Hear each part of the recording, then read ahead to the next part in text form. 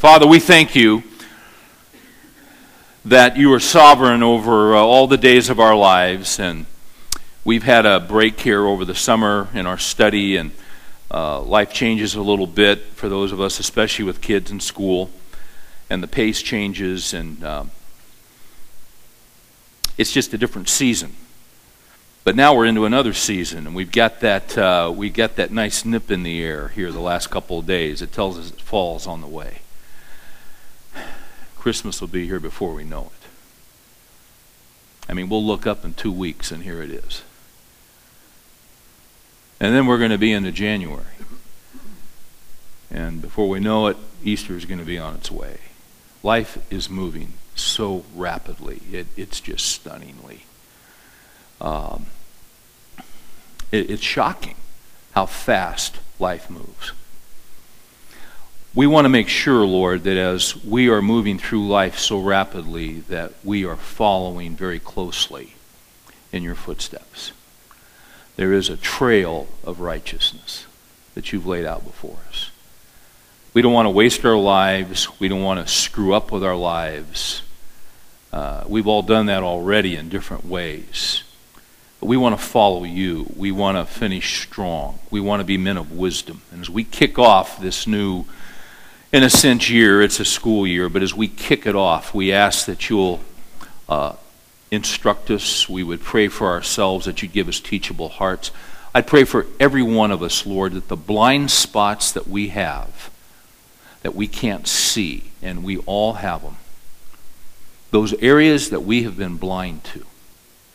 And maybe as a result of being blind, we have been hurting those who are close to us, and we don't mean to do that. But I pray, Lord, that you would open our eyes to see what those areas are so that we could grow, so that we could become better men, so that perhaps we could fix some things where relationships are broken because of what we did that we didn't see. None of us have arrived. We are real aware of that. So that's why we're here, to look into your book. Instruct us. Give us what we need. And we ask these things in Jesus' name. Amen. There's a best-selling book out right now, and the subject, it's not a novel. It's not a Tom Clancy novel. It's not the Da Vinci Code. It's not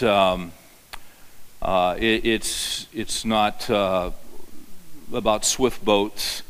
It's not about pleasure boats. Believe it or not, it's about punctuation. And the book is called Eats, Shoots, and Leaves. Why would a book on punctuation be a bestseller? And where does that title come from? Eats, Shoots, and Leaves. It's explained on the back, and it's making a point about the importance of punctuation. A panda walks into a cafe.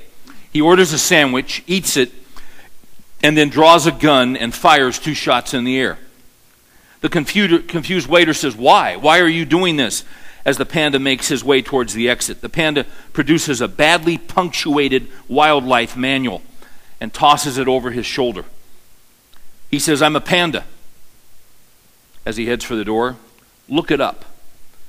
The waiter turns to the relevant entry and sure enough finds an explanation.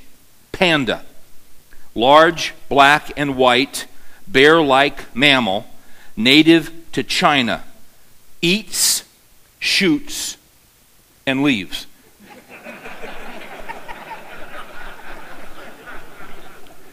Now, the way it's written is eats, comma, shoots, comma, and leaves.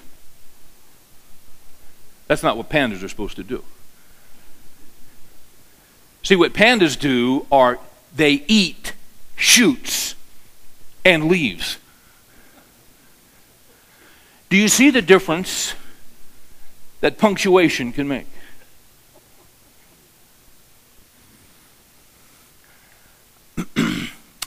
We're all teachers. Some of us teach for a living. Some of you work for a living. Some of you have real jobs. But if you're a husband and if you're a father, you're a teacher. And we all know that there are two ways to teach. You can teach with your words. That's fairly easy. But the more difficult way to teach and the more effective way to teach is to teach with your life. You're a teacher. Catch this. Your integrity is to your teaching what punctuation is to a sentence. The right punctuation clarifies the message of the sentence. A man with integrity who lives out what he teaches clarifies his teaching. We're going to do Proverbs. We tend to look at Proverbs as a big buffet. You ever go to these Sunday buffets? They'll put on these big deals. Or you go to the Golden Corral, and you know, what's a buffet? I mean, they got food lined up everywhere. I'd never been on a cruise before, and that was really unique because it's just one big floating buffet. They one night they were talking about the different questions. I was a first-time cruise guy. I've never been on a cruise, and they were talking about some of the stupid questions that they get on cruises. Do these stairs go up or down? Well, usually if you can see they're going up, they probably go up. But you know, when you're on a cruise, everything's just different. What time is the midnight buffet? We usually start right around midnight. But what's interesting about these midnight buffets is they're running buffets 24 hours. You see? You know the thing about a buffet, you can go back and back and you take a little of this and a little of this and a little of this. That's how we tend to approach the book of Proverbs. The book of Proverbs is not a buffet. The book of Proverbs is a structured book written from an author to an intended audience. Proverbs is a book from a father to a son.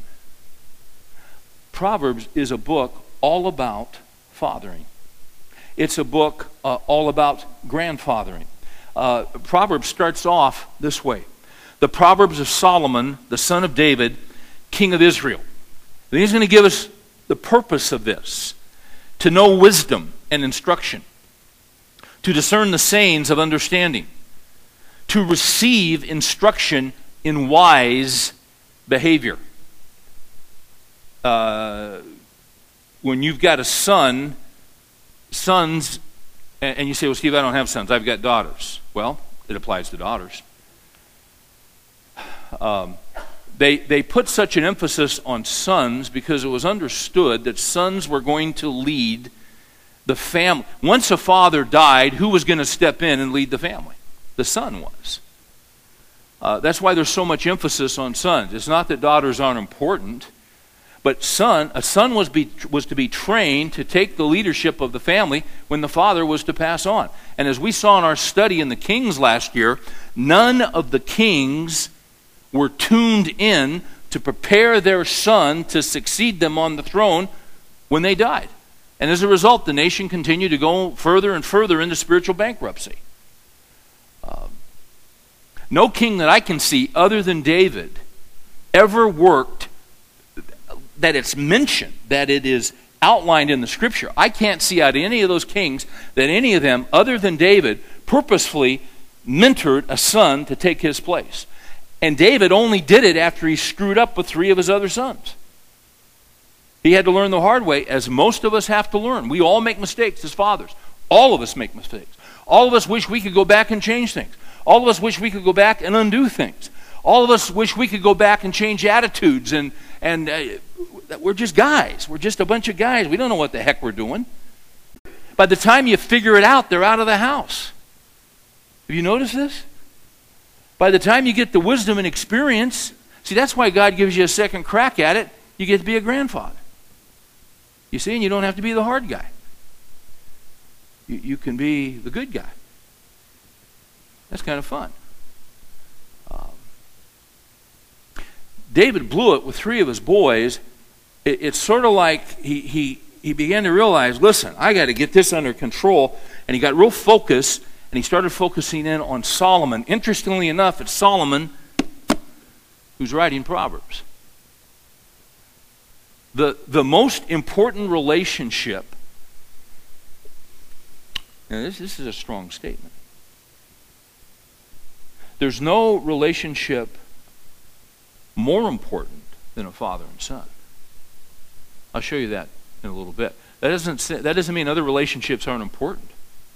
Husband-wife relationship is critical. You've got to love her as Christ loves the church. I mean, that's a command. We have to do that. So we don't minimize our responsibilities to our wives. We don't minimize our responsibility to our daughters, because we have a tremendous impact and influence on our daughters. And they're tender, and they're not like us. And we can hurt them and not even realize it, because we're so different. That's a very, very important relationship. But the father and son relationship is critical. Absolutely critical. On the cruise that I was on, Dobson told a story. I'd heard the story before, but I had forgotten it. His father, James Dobson Sr., was an evangelist, and in their denomination, he was the evangelist that was in more demand than any other evangelist. His father, to get his father to come and hold a series of meetings at your church, you'd have to book him 4 years in advance. He was a powerful, powerful preacher. He led thousands to Christ. And they developed a pattern that seemed to work well for their family. Jim Dobson is an only child. And the pattern was that his father, and this is the way it used to be, 40, 50 years ago, and they had a lot of revival services. His dad would go out for 2 weeks and minister, and then his dad would come home for 2 weeks. 2 weeks out, 2 weeks home. Seemed to work pretty well until Jim Dobson hit 16. And as he told this story that night, it really gave you some insight to the importance of his father in his life. Suddenly he shot up and he was 6'2". And he's home with his mom, and he's in high school, and he's feeling his oats. And the arrangement that had been working very well suddenly was not working well, because he started to resent his mom, and he started not to appreciate her input. And you know how that goes. You guys remember those years. And just the normal, natural stuff that happens as a boy is transforming into a man. There's a transition there. And sometimes it's hard for moms because they weren't a boy, obviously, and they don't know what that's like, and everyone's doing the best that they can do. Well, they're starting to get into a lot of arguments, and they're starting to get into a lot of difficulty. And there's starting to be some conflict. And one night it got so bad that she told Jim Dobson to go into his room. 16 years old, he did. She picked up the phone and called his father. She did not realize that he was in the other room listening to what she was saying to his father, because he was real interested in what his father was going to do. He said it was a very brief conversation. My mother explained that we just had the latest in a series of arguments, very briefly, and then she said, "I need you to come home." And it became very apparent that my father was coming home.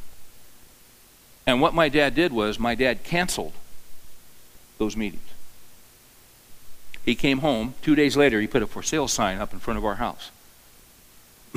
He canceled all the rest of his meetings for the next 4 years. And he took the pastorate of a small church in South Texas, and we moved. And for the next 2 years that he had me at home, he mentored me. And then he went on and said this. Then I went off to college. He said, "You know what was interesting?" He said, My dad's ministry was never quite the same. Those 2 years, he was out. He was pastoring a small little church in an obscure town. He kind of got off the circuit, and a lot of the older pastors had retired in that 2 years, and some of the younger guys weren't aware of my dad. And quite frankly, the ministry that he had, he never had it again. Not like that. It's not that God didn't use him, but he didn't have the notoriety, he didn't have the acclaim. Quite frankly, he didn't have the crowd. But I'm sure glad my dad did it. You know what struck me when I heard that story? There was a guy that understood the Scriptures. And he realized that his first ministry was not out there. His first ministry was home. And his wife needed him. So what did he do? He came home and he focused on his family. Never dreaming what the consequences of that decision would be. He mentored a son who has, as you know, had quite an effect and quite an impact. There's great wisdom in that. He had a son who needed to learn wise behavior. Sons don't start out with wise behavior. Sons start out with foolish behavior. Can you believe you've stayed alive as long as you have? Can you believe you made it through high school alive? All of us should have been dead at least twice in high school, maybe 3 times. Driving 140 miles an hour down a freeway. I mean, we've all done that. In reverse. I mean, we're nuts. How did, it's the grace of God that we ever stayed alive. Why? Because we don't know anything about wise behavior. See, that's why sons need fathers. What does that verse say there? It says in verse 3, to receive instruction in wise behavior, righteousness, justice, and equity, to give prudence to the naive. Kids think they know it all. They don't know it all. They don't know anything. They're naive. They just think they know it all. Yeah, I know, Dad. I know. Well, no, you don't know. You just think you know. To give prudence to the naive, to the youth, knowledge and discretion. A wise man will hear and increase in learning, and a man of understanding will acquire wise counsel. To understand a proverb and a figure, the words of the wise and their riddles. Proverbs is not a buffet. Proverbs is a set of godly principles that are designed to impart wisdom from a father to a son. I want to show this to you. Proverbs is about a father teaching his son. It's about him instructing his son. Notice, if you will, I'm going to go real fast. I'm going to show this to you. 1:8. Hear, my son, your father's instructions. Look at verse 10. My son, verse 15. My son, do not walk in the way with them. Chapter 2, verse 1. My son, if you receive my words. Chapter 3, verse 1. My son, do not forget my teaching. Chapter 3, verse 11. My son, do not reject the discipline of the Lord. Verse 21. My son, let them not vanish from your sight. Chapter 4, verse 1. Hear, O sons, the instruction of a father. This isn't a buffet. It's a father teaching his son about how to skillfully live life. Chapter 4, verse 10. Hear, my son, and accept my sayings. Chapter 20, verse 20. Same chapter. My son, give attention to my words. Chapter 5, verse 1. My son, give attention to my wisdom. You guys starting to get the drift of this? Chapter 5, verse 7. Now then, my sons, listen to me. What does he want to instruct them about? Well, look at verse 15 and 5. Drink water from your own cistern, fresh water from your own well. What are we talking about here? Water purification? That's not what he's talking about. He's getting ready to talk to him about sex. He's getting ready to talk to him about things like masturbation. He's getting ready to talk to him about, women that are out there, getting involved with women. What kind of women you get involved with? Should your springs be dispersed abroad, streams of water in the street? Let them be yours alone, not for strangers with you. Let your fountain be blessed and rejoice in the wife of your youth. He's imparting wisdom to a son who doesn't have wisdom. Young boys feel their oats. Young boys are at their sexual peak. And in our culture, it used to be that the average age to get married was 18 or 19 years old. It was that way for generations. Now, marriage is put off to what? 26, 27, 28, 29, 30? That's not uncommon in our day and age. Well, you've got a young man who's at his sexual peak. How's he going to handle that? If he doesn't get some instruction from his father, he's not going to handle it very well.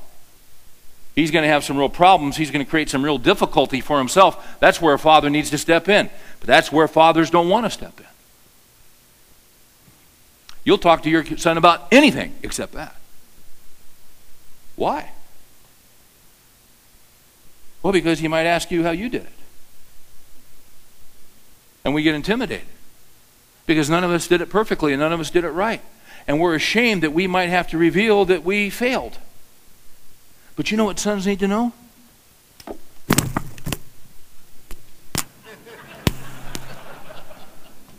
I'm just going to ignore that. Nobody wants to talk to their son about sex. How many of you guys have sons at home that are 8 years old and under? Under 8 years old. Okay, if you got a boy that's 6, 7, 8 years old, you need to start having conversations with him. You say, no, that's too early. No, it isn't. Not in this culture. He knows stuff you have no idea that he knows. Really, it's sad. Because, see, in this culture, with all the stuff, you say, well, my kid goes to a Christian school. So? What does that mean? All that means is that his folks go to church somewhere and got the money to pay private tuition. He's probably still watching MTV. You think his dad's talking to him? I doubt it. What do you think they're getting on the computer and doing when you're not around? See, what we're doing in this culture is robbing children of their innocence. And they can't emotionally handle what they're being exposed to. So you've got to get to him before his peers do. And then once you say, well, I couldn't do that. Sure you could do it. You just don't want to do it. But you have to, you got to do it. You know what's amazing to me? Fathers don't want to talk to their sons about sex, but everybody else wants to. There are all kinds of people that want to talk to your son about sex. But the guy who needs to talk to him, it's where we want to back up 10 yards and punt.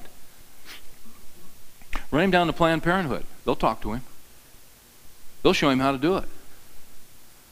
They'll talk to him about abstinence. And they'll tell him abstinence is everything except penetration. I don't think you want to do that. He needs to hear it from you. He needs to hear about masturbation before he ever thinks about masturbation. Before he even knows it's even out there. He needs to hear it from you. Some of you guys are already sweating. But see, that's your job. You're his dad. Why not hear it from you? Why not get him ready? Why not prepare him? You know what good coaches do? Coaches prepare their teams for situations before the situation ever occurs. Why don't you do that with your son? Is he going to face this situation and this situation and that situation? Yeah. Why don't you prepare him in advance and tell him that one day it's going to come? And talk to him. And see, some of you guys saying, man, I wish I had done that. I know, we all wish we had done certain things. There are things, you know what, I realized over the last few years, I completely missed as a dad. I just missed them. I didn't mean to miss them, I just wasn't aware of them. We've all done it. So you can kick yourself all day for where you screwed up. But see, the question is, where do we go from here? And you say, well, see, you know, my son's grown up and he's out of the house. Well, he's still your son. I mean, do you stop having a relationship with him? No. It's just a different kind of relationship. But he still needs you, and he needs your wisdom. So what is he, 27? Has he ever been 27 before? No. Have you? Yeah. You've been 27. Hey, I've never been 54 before. Quite frankly, I really don't like it. But I'm stuck. Now, my dad's been 54. So you know what? I mean, I'll still talk to my dad about stuff. Because, see, he's been 54, and he's been at this stage in life, and I haven't. So why not talk to him if he's been through this? If he's been down this stretch of trail, why not ask him what it's like? You see. And see, what's happened is, for some of you guys, this is painful because there's a breach, and there's a break, and there's a separation. And it's really hard because you got a problem there, and your son, maybe he doesn't want to talk with you.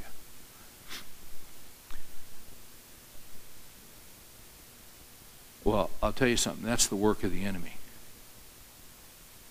That's what the enemy wants to do. Proverbs is about a father connecting with his son. There's nothing more important. There are some things in Scripture just as important in terms of family relationships. Nothing more important than a father with his son. Turn with me to the Italian prophet Malachi. The last chapter of the Old Testament. If you're in Matthew, go left.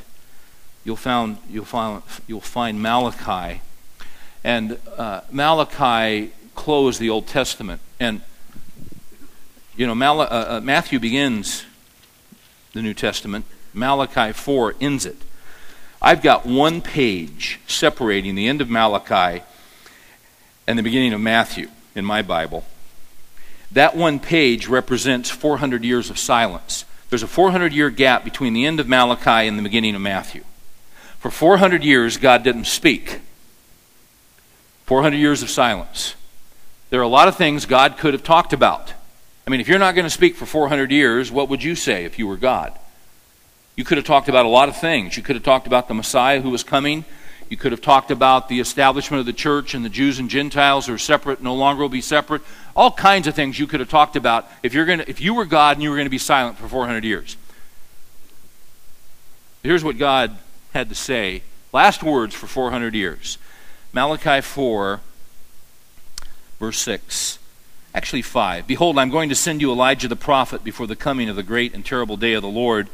He will restore the hearts of the fathers to their children, and the hearts of the children to their fathers, so that I will not come and smite the land with a curse. The very last thing that God talks about, closing the Old Testament, he's not going to speak for 400 more years. He talks about fathers and their children. That's how important this is to God. And if you flip over to Luke chapter 1, verse 17, figuratively speaking, John the Baptist came as Elijah, in a sense, fulfilling what Elijah had done. If you look at Luke 1, verse 17, it refers to the Malachi verse. Speaking of John the Baptist, pick up 16. He will turn many of the sons of Israel back to the Lord their God. It is he will go as a forerunner before him in the spirit and power of Elijah. So he's going to be the forerunner of Christ. Now catch this. To turn the hearts of the fathers back to the children, and the disobedient to the attitude of the righteous, so as to make ready a people prepared for the Lord. What the Lord wants to do is, he wants to heal the breach that develops between fathers and sons and fathers and daughters.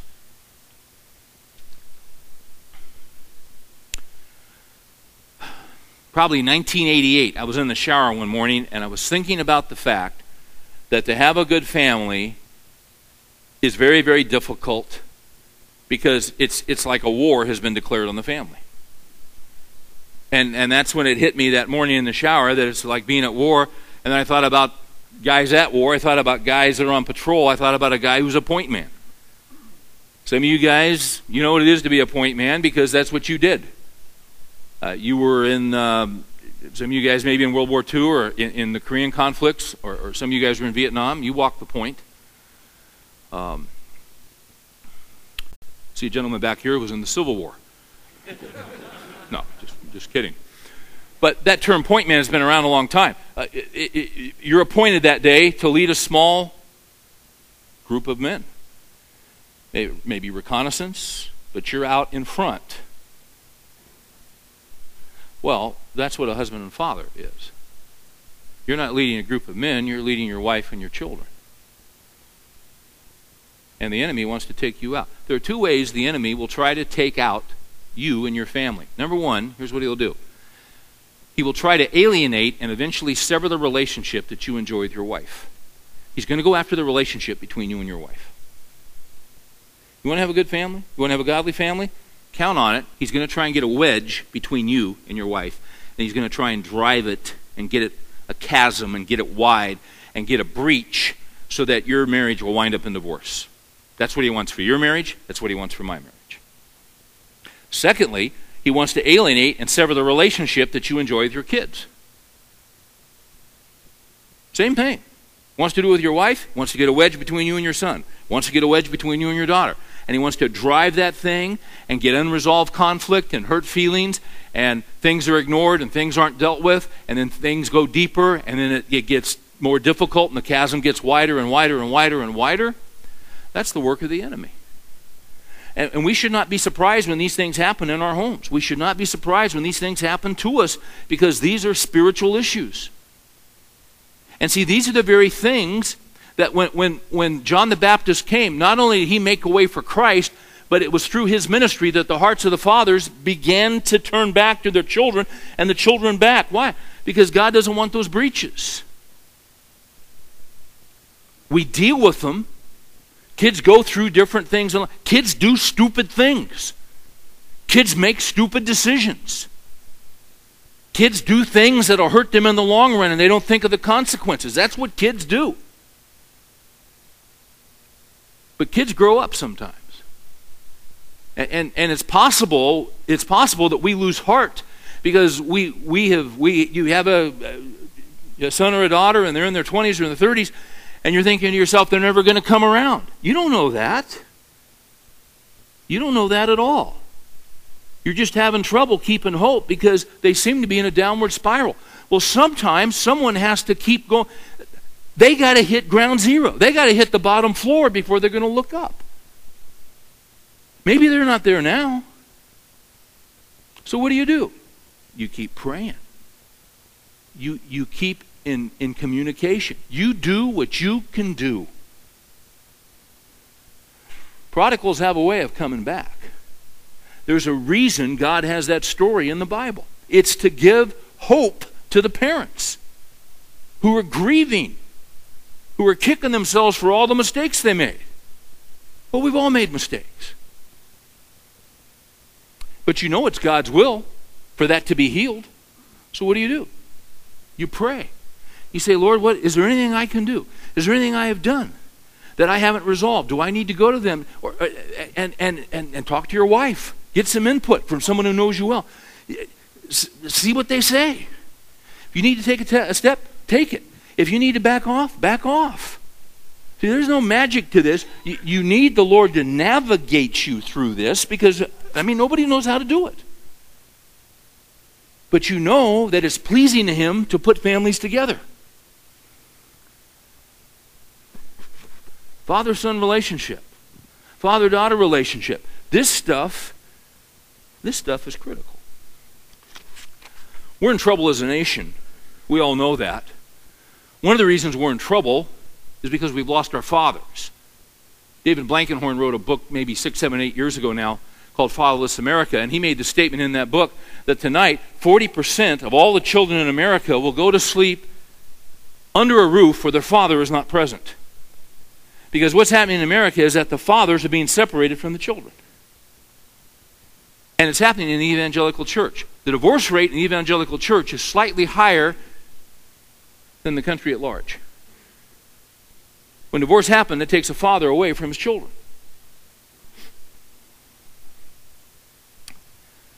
Proverbs is about being connected. And you say, Steve, well, you know what? I'm not sure I'm coming back to this thing because my kids are raised and they're out of the house. And all right, you're a grandfather then. Is that what you're telling me? No, I'm not a grandfather, but my kids are in their 20s and 30s and 40s. you're still a father. It's not the same as when they were 15, but you're still a father. That's a valuable relationship. You can learn from them, and they can learn from you. But I'll tell you, no matter what age you are, you know what's important? Is that you be connected. Connected.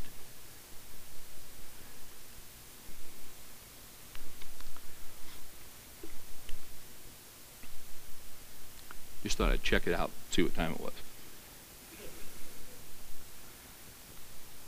Let me find my stuff. This guy named Douglas Wilson, he writes some pretty good stuff. He's a pastor up in Idaho.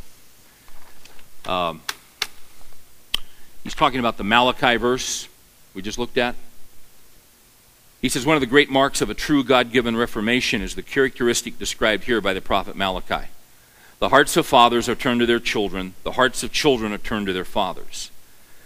This characteristic is not at odds with correct theology. Rather, it depends upon it.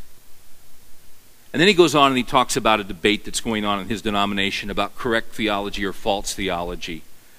And basically what he's saying is that this is good theology. God wants fathers to be connected.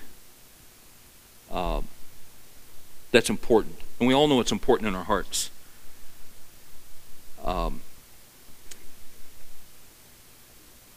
He goes on and he says this. He's a Presbyterian guy. He says, if I have memorized all of the Westminster Larger Catechism, but speak harshly to my wife, then as the Apostle Paul noted, my theology is just so much hot air.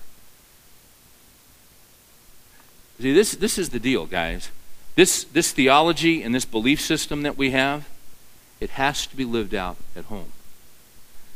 And this is what is so difficult. You want to teach. You want to impart truth.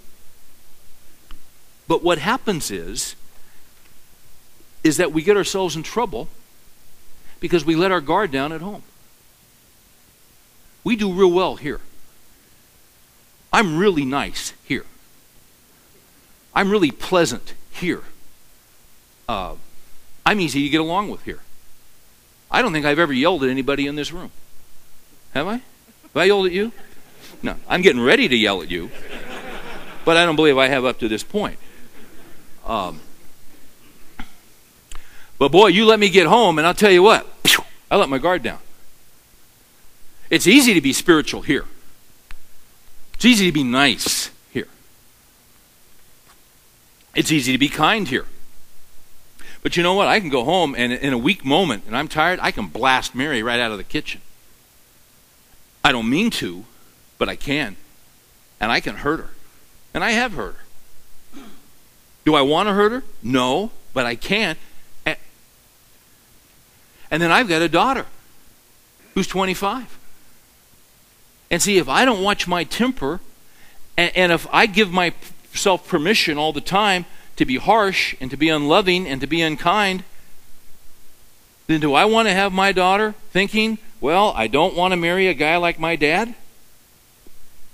See, that's what happens if you don't put a lid on it, if you don't control it. See, these things have ramifications. These things have consequences. This is where Christianity is to be lived out, is at home. And it's the hardest thing in the world. That's where it's so hard to live out. That's why Wilson is...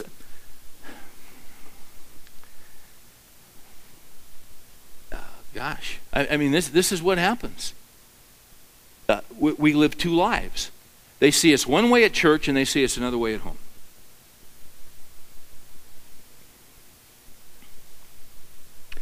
You know what's interesting to me about Solomon? He wrote some great stuff. He wrote some amazing stuff. Turn with me, if you would, to 1 Kings 11. We get sort of a Cliff Note description of Solomon. He was used by the Holy Spirit to write Scripture. You know that. In 1 Kings 11, though, we begin to get a rundown on what happened to Solomon, because Solomon had a great start, But Solomon soon thereafter began to deviate. Let me just read 1 Kings 11. Now Solomon loved many foreign women along with the daughter of Pharaoh, Moabite, Ammonite, Edomite, Sidonian, and Hittite women from the nations concerning which the Lord had said to the sons of Israel, you shall not associate with them, nor shall they associate with you, for they shall surely turn your heart away from after their gods. Solomon held fast to these in love. Now, here's what's interesting about Solomon. Solomon wrote some great stuff in Proverbs. He wrote it under inspiration of the Holy Spirit. It's all true. There's great wisdom. But the sad thing about Solomon is that Solomon departed from what he taught. Solomon departed from what he believed. Solomon undercut himself with his own son, because what happened was his son Rehoboam, and some of you guys were here last year when we studied Rehoboam. When Solomon died and his son Rehoboam took the throne to succeed his father, Rehoboam split the nation in 3 days. In 3 days. Because what happened was Solomon wrote some great stuff. Oh my son, oh my son, oh my son. But apparently Solomon never applied this truth of the Holy Spirit in his relationship to his son. Does that take away from the fact it's true? No, it's true, and it works. But apparently he ignored it. When you look at Solomon's life, God used him as an instrument to teach truth, but Solomon let his guard down and didn't apply the truth in his own personal life. What's this stuff about foreign wives? God was very clear that the king of Israel is to have one wife. And he's not to have a wife from a foreign nation, because wives from foreign nations have foreign gods. Now the reason they'd have all these wives is that's how they did a political alliance. They didn't have the United Nations. So the way you'd work out a peace deal is that you'd go work a deal with this king and you'd marry his daughter. And it was kind of a peace thing. But it goes deeper than that. Solomon had sexual issues in his life that he never dealt with.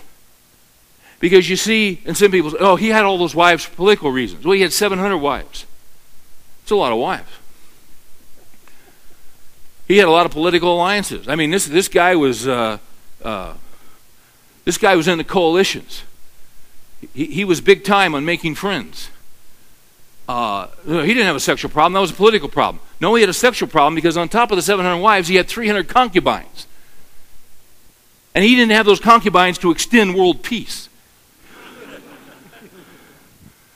That was a sexual issue. He wrote some great stuff. We can look at it. We can benefit from it. It's true. It's valuable. He just didn't implement it. He ignored what God said about foreign women. And what happened was he held fast to them in love, and they turned his heart away from the Lord. He had 700 wives, princesses, 300 concubines. His wives turned his heart away. For when Solomon was old, his wives turned his heart away after other gods. His heart was not wholly devoted to the Lord his God as the heart of David his father had been. This was a hard issue for Solomon. He had some great stuff to say. It just never took root in his heart. Then Solomon went after Ashtoreth, the goddess of the Sidonians, and after Milcom, the detestable idol of the Ammonites. Solomon did what was evil in the sight of the Lord. He did not follow the Lord fully as David his father had done. There was a disconnect in his own life.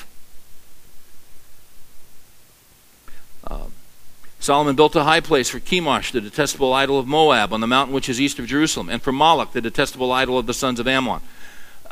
They would do child sacrifice. They would take little children, baby children, and they'd throw them into the fire. Solomon allowed that to happen under his watch. Might have happened with his kids from these foreign wives. We don't know. That's how far gone this guy. And what's so amazing about this, look at verse 9. Now the Lord was angry with Solomon because his heart was turned away from the Lord, the God of Israel, who had appeared to him twice. Twice he'd been in the presence of God. Can you imagine that? In the presence of Almighty Holy God. And he winds up building idols for sacrificing babies. See, it's very, very possible to know truth. It's very, very possible to teach truth. But it's also very, very possible to not take truth and apply it in your own life, in your own heart, to the personal situations that you deal with on a daily basis. Let me say this to you. It's very difficult to mentor sons when you are teaching truth and disobeying it at the same time. You can't do it. Can you? You're cutting the legs out from under you. See, this is, you know what this is? This is an integrity issue. You can't mentor. You cannot be the father that God wants you to be. You cannot be the grandfather that God wants you to be. Hey, listen, grandfathers can have a remarkable impact. Remarkable. The influence that you can have as a grandfather is stunning. But these kids have got radar, don't they? They can see through crap. They know when we're one way there and this way here. And when that happens, and it happens to all of us, see, the question is, what do you do? Do you let it go? Do you excuse yourself? Do you ignore it? Are you too proud to admit? Have you ever been broken before your kids? They ever seen you cry because you hurt them? Or you hurt their mom? See, when they see a broken heart and they see a broken spirit from a father who's screwed up, you're going to heal a breach. Because they know that's authentic. They don't expect us to be perfect. But they would sure appreciate it if we'd be honest.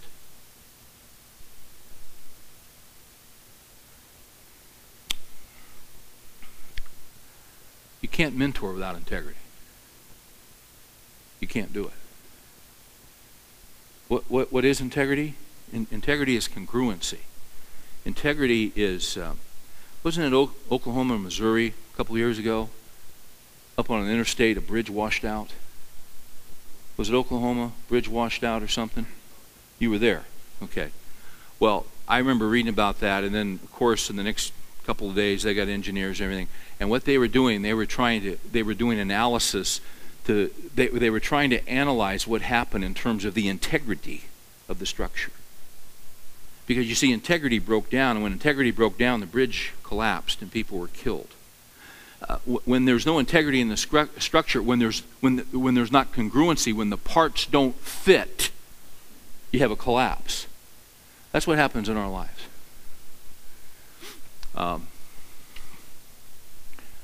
Psalm 15 is all about integrity.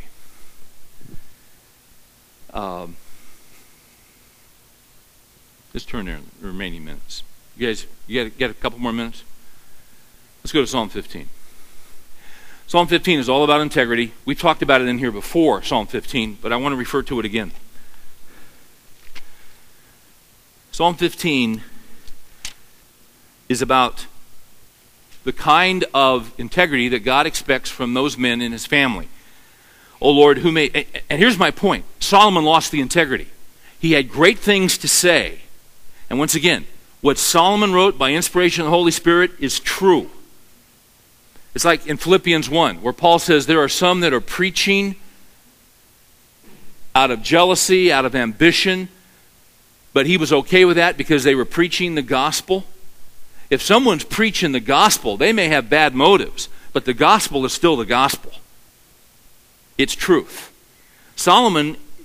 What Solomon wrote is true. It's the word of God.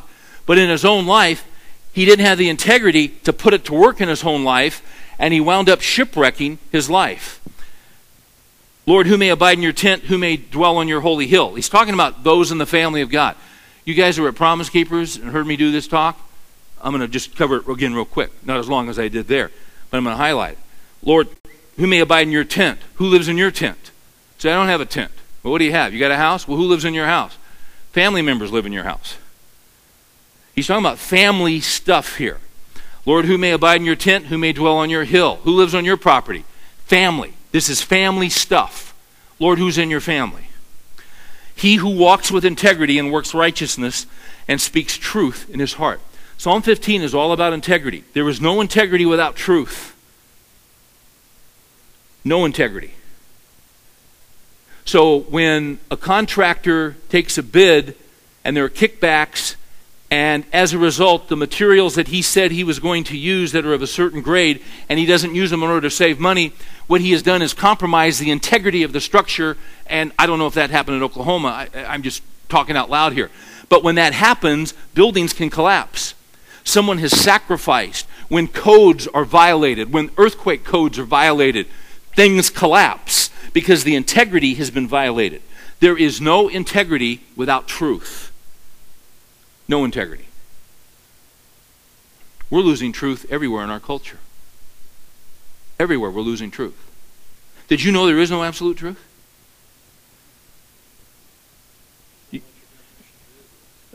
Well, that's true. But you're getting me off on another point. There is no absolute truth, and they say that absolutely. But there is absolute truth. There can be no integrity without truth. None. But see, we live in a culture that is collapsing from within. Why? Because we're saying there is no truth. Psalm 15 talks about all these different issues. About integrity, about speaking truth, and truth from your heart. See, and you know, this comes down to mentoring. Do we love the truth? Is the truth in our... Do we really want to be truthful? Do we want to speak the truth in our heart? Do you want to be truthful when no one's around? Do you want to be clean with God when it's just you and God? When you're on the road? See, that's it. You saw that last year when that lady put that little girl in the back seat of the car and just started beating the tar out of her. You remember that? But before she started doing that, what did she do? She looked around. Well, why do you have to look around? The eyes of the Lord are in every place, the Bible says. She didn't see that camera. God sees everything. He's looking for men that'll speak truth in their heart. He's looking for men that'll speak truth when it's... Anyway, that's what Psalm 15 is all about. I'll tell you guys something interesting that happened to me this summer. You asked me about teaching of Promise Keepers. And I taught 3 of them. And each time I taught, and I taught on integrity, I had something happen. I'd get a phone call. I'd get a phone call from one of the guys in the office at PK. And he would say to me, we got a little bit of flack from your talk. And I said, good. I said, how do you know you got flack? He said, well, we did a evaluation. We did like an exit poll. And here's what we had some guys say. I said, great. And then he began to talk to me about changing what I had to say. Now, what I had said related to verse 4. Verse 4 says that a man of integrity, it says, in whose eyes a reprobate is despised, but who honors those who fear the Lord. On Friday night, PK's been doing a big thing on everybody get out to vote. And in fact, they even prayed for everybody that God would give everybody wisdom on how to vote. It's a great thing. We live in a free country. If you can vote, vote. So Lord, give us wisdom how to vote. So the next morning when I'm teaching on Psalm 15 and I get to verse 4, I said, you know what's great about verse 4? It answers our prayer. Because last night we asked God to give us wisdom on how to vote. And you know what? It tells you how to vote. It's right in the text. It's right in the Word of God. It says, a man of integrity, and I'm not telling you how to vote. And I'm not telling you to vote Democrat or Republican or this guy. I'm just saying you take the Word of God. See, if you're a man of integrity, you're going to speak truth in your heart in the dark. When you slide a curtain behind you, it's you and the Lord and truth. So what does this say? It says, in whose eyes a reprobate is despised. Now, most of us are shocked the word reprobate's even in the Bible. That's offensive. What is a reprobate? Reprobate is someone who is against God, they're rebellious to God, They hate God. They hate God's word. They hate his truth. They're in rebellion, and they're trying to spread rebellion and anarchy against the word of God. They hate God. They hate God's people. That's a reprobate. Now, see, we got a little bit of a problem because in our culture, we are told that we are to approve of reprobates and we are to accept them. Now, do they need the gospel? Do they need Christ? Absolutely. But I'm told I'm supposed to approve. I'm not supposed to approve. What they do, the activity, is to be despised. And see, that didn't fly in our culture, because even some of you guys are getting a little uncomfortable right now. Because we have been so desensitized to the holiness of God. Those people need Christ. Don't misunderstand me. And you're not rude and you're not arrogant with them. But their behavior is reprehensible. In whose eyes a reprobate is despised, but who honors those who fear the Lord. So then, in my talk, I said last night we prayed that God would give us wisdom on how to vote. This verse tells you how to vote. Now let me give you an example. When you go in to vote, you may be personally opposed to abortion. You may be personally opposed to what we call partial birth abortion. Partial birth abortion is live birth abortion. You take a full-term baby, it's perfectly healthy, coming out of the womb, 9 months. Doctor takes scissors, jams it in their head, takes a catheter, sticks it into the cavity, sucks out their brains. That's partial birth abortion. That's murder. Now, you may be personally opposed to that. But, when you walk in to vote, let me ask you something. Do you despise reprobates, or do you vote for them? Now, why would you vote for them? You know why guys would vote for a reprobate? Because of their wallet. Because, yeah, I don't personally agree with that, but I like that guy's economic policies. I'm not pleased with what's happening in the economy. It's the economy. It's not the economy. It's truth, and it's holiness, and it's righteousness. Well, I'm personally opposed to that. But you'll vote for a guy that supports slaughtering children like that. The next verse says, or verse 5 says, he does not take a bribe against the innocent. I said, let me say something to you guys. If you're personally opposed to abortion, but you walk in to vote for a guy that supports abortion and slaughtering children, let me tell you something. Those children are innocent. Those children can't defend themselves. And if you vote for that guy because he will increase your economic prosperity, what you've just done is you've taken a bribe against the innocent and you've become an accessory to murder. Some of those guys didn't like that. Now, you know why they didn't like it? And maybe you don't like it. Well, I don't care if you like it. And I don't care if they like it. And I don't care what they said in their exit poll. I don't preach like Clinton governed. I don't read polls. Any preacher with the salt, listen, the audience isn't sovereign, God is sovereign. Quite frankly, I don't care if you like it or not. The only thing I'm concerned about is it accurate to what the text says, and that is to honor God, and is it true? You don't want to be rude unnecessarily. You don't want to be you guys hear what I'm saying? We're supposed to declare the word of God. This guy calls me up and says, well, we're getting all this flack. These guys don't like it. I said, you know why they don't like it? They're in sin. Well, I was thinking if you just changed your talk and maybe structured it this way. This happened 3 times. I was getting ready to go to San Antonio. Guy calls me 3 days before San Antonio. You know, Steve, we got some flack from Atlanta. And the problem was in Atlanta, 4 guys in a row got up and said the same thing. I found that really interesting. And basically, all 4 guys, nobody talked to each other. They basically said, when you get up and vote, vote the Bible. That's all anybody said. Just vote the Bible. Well, there's some guys that aren't voting the Bible. And they didn't like it.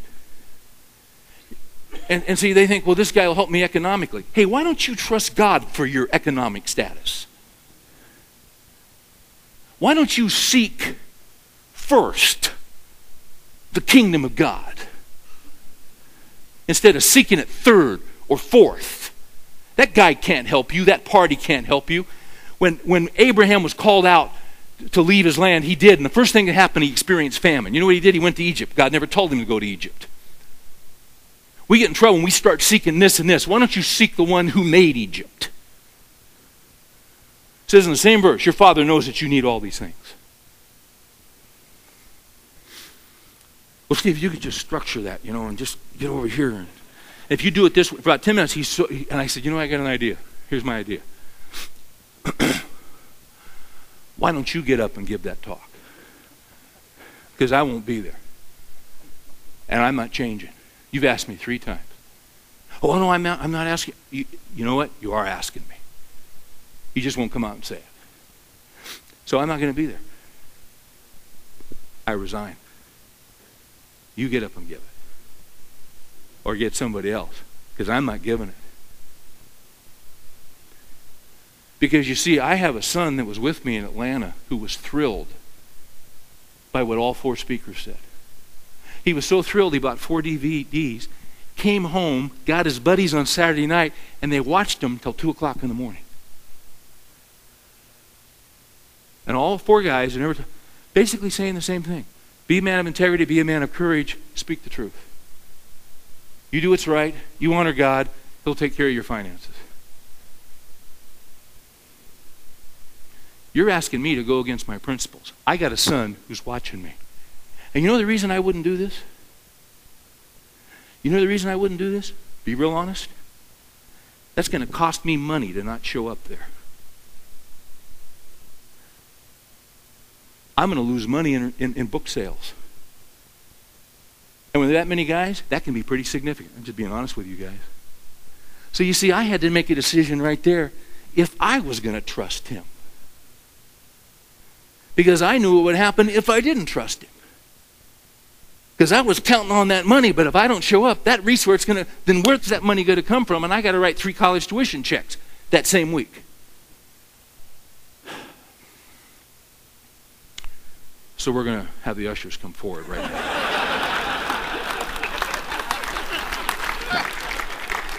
I don't know.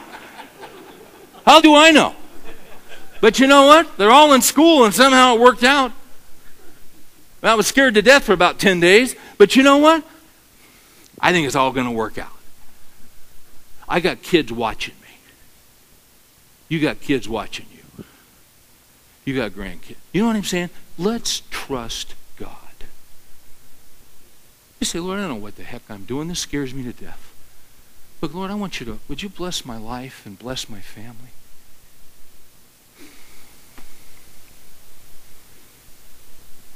Because when I teach my kids, I want them to listen.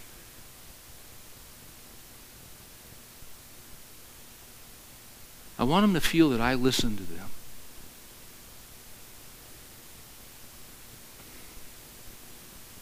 You guys get it, don't you? Lord, we bow before you.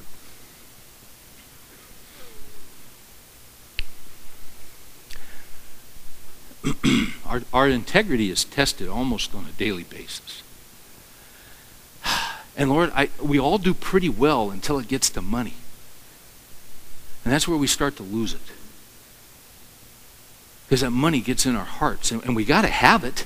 I mean, we got to pay a mortgage payment. And we got to pay bills. And we got to have the money. And Lord, when it's going to cost us, it scares us to death. So Lord, would you keep me from preaching to others what I won't do in my own life? Lord, help me to put the punctuation marks in the right place. And help me to, Lord, not put them where they don't need to be, so that the sentence can be clear. We don't want to wind up like Solomon. We're not going to be famous like him or have that kind of money. We don't need all that stuff. We just need to walk with you. I pray for those guys who are here with broken hearts because of the fragmentation in their homes right now. It just kills them at night, and they grieve. Lord, we come to you. If we could fix it, we would. If there's something we can do, would you show us? But Lord, ultimately, we ask you to do something great. Heal those broken hearts. Heal those broken relationships. Heal our families. We don't ask for money. We don't ask for success. We don't ask for this or that. We just ask you to heal our families. I have no greater joy than this, than to see my children walking in the truth. Lord, if it takes 20 years, we'll pray. Maybe it'll happen after we're dead. That's okay. We'll keep trusting. Maybe we die without seeing the promise fulfilled. We'll just keep trusting. In Jesus' name we pray.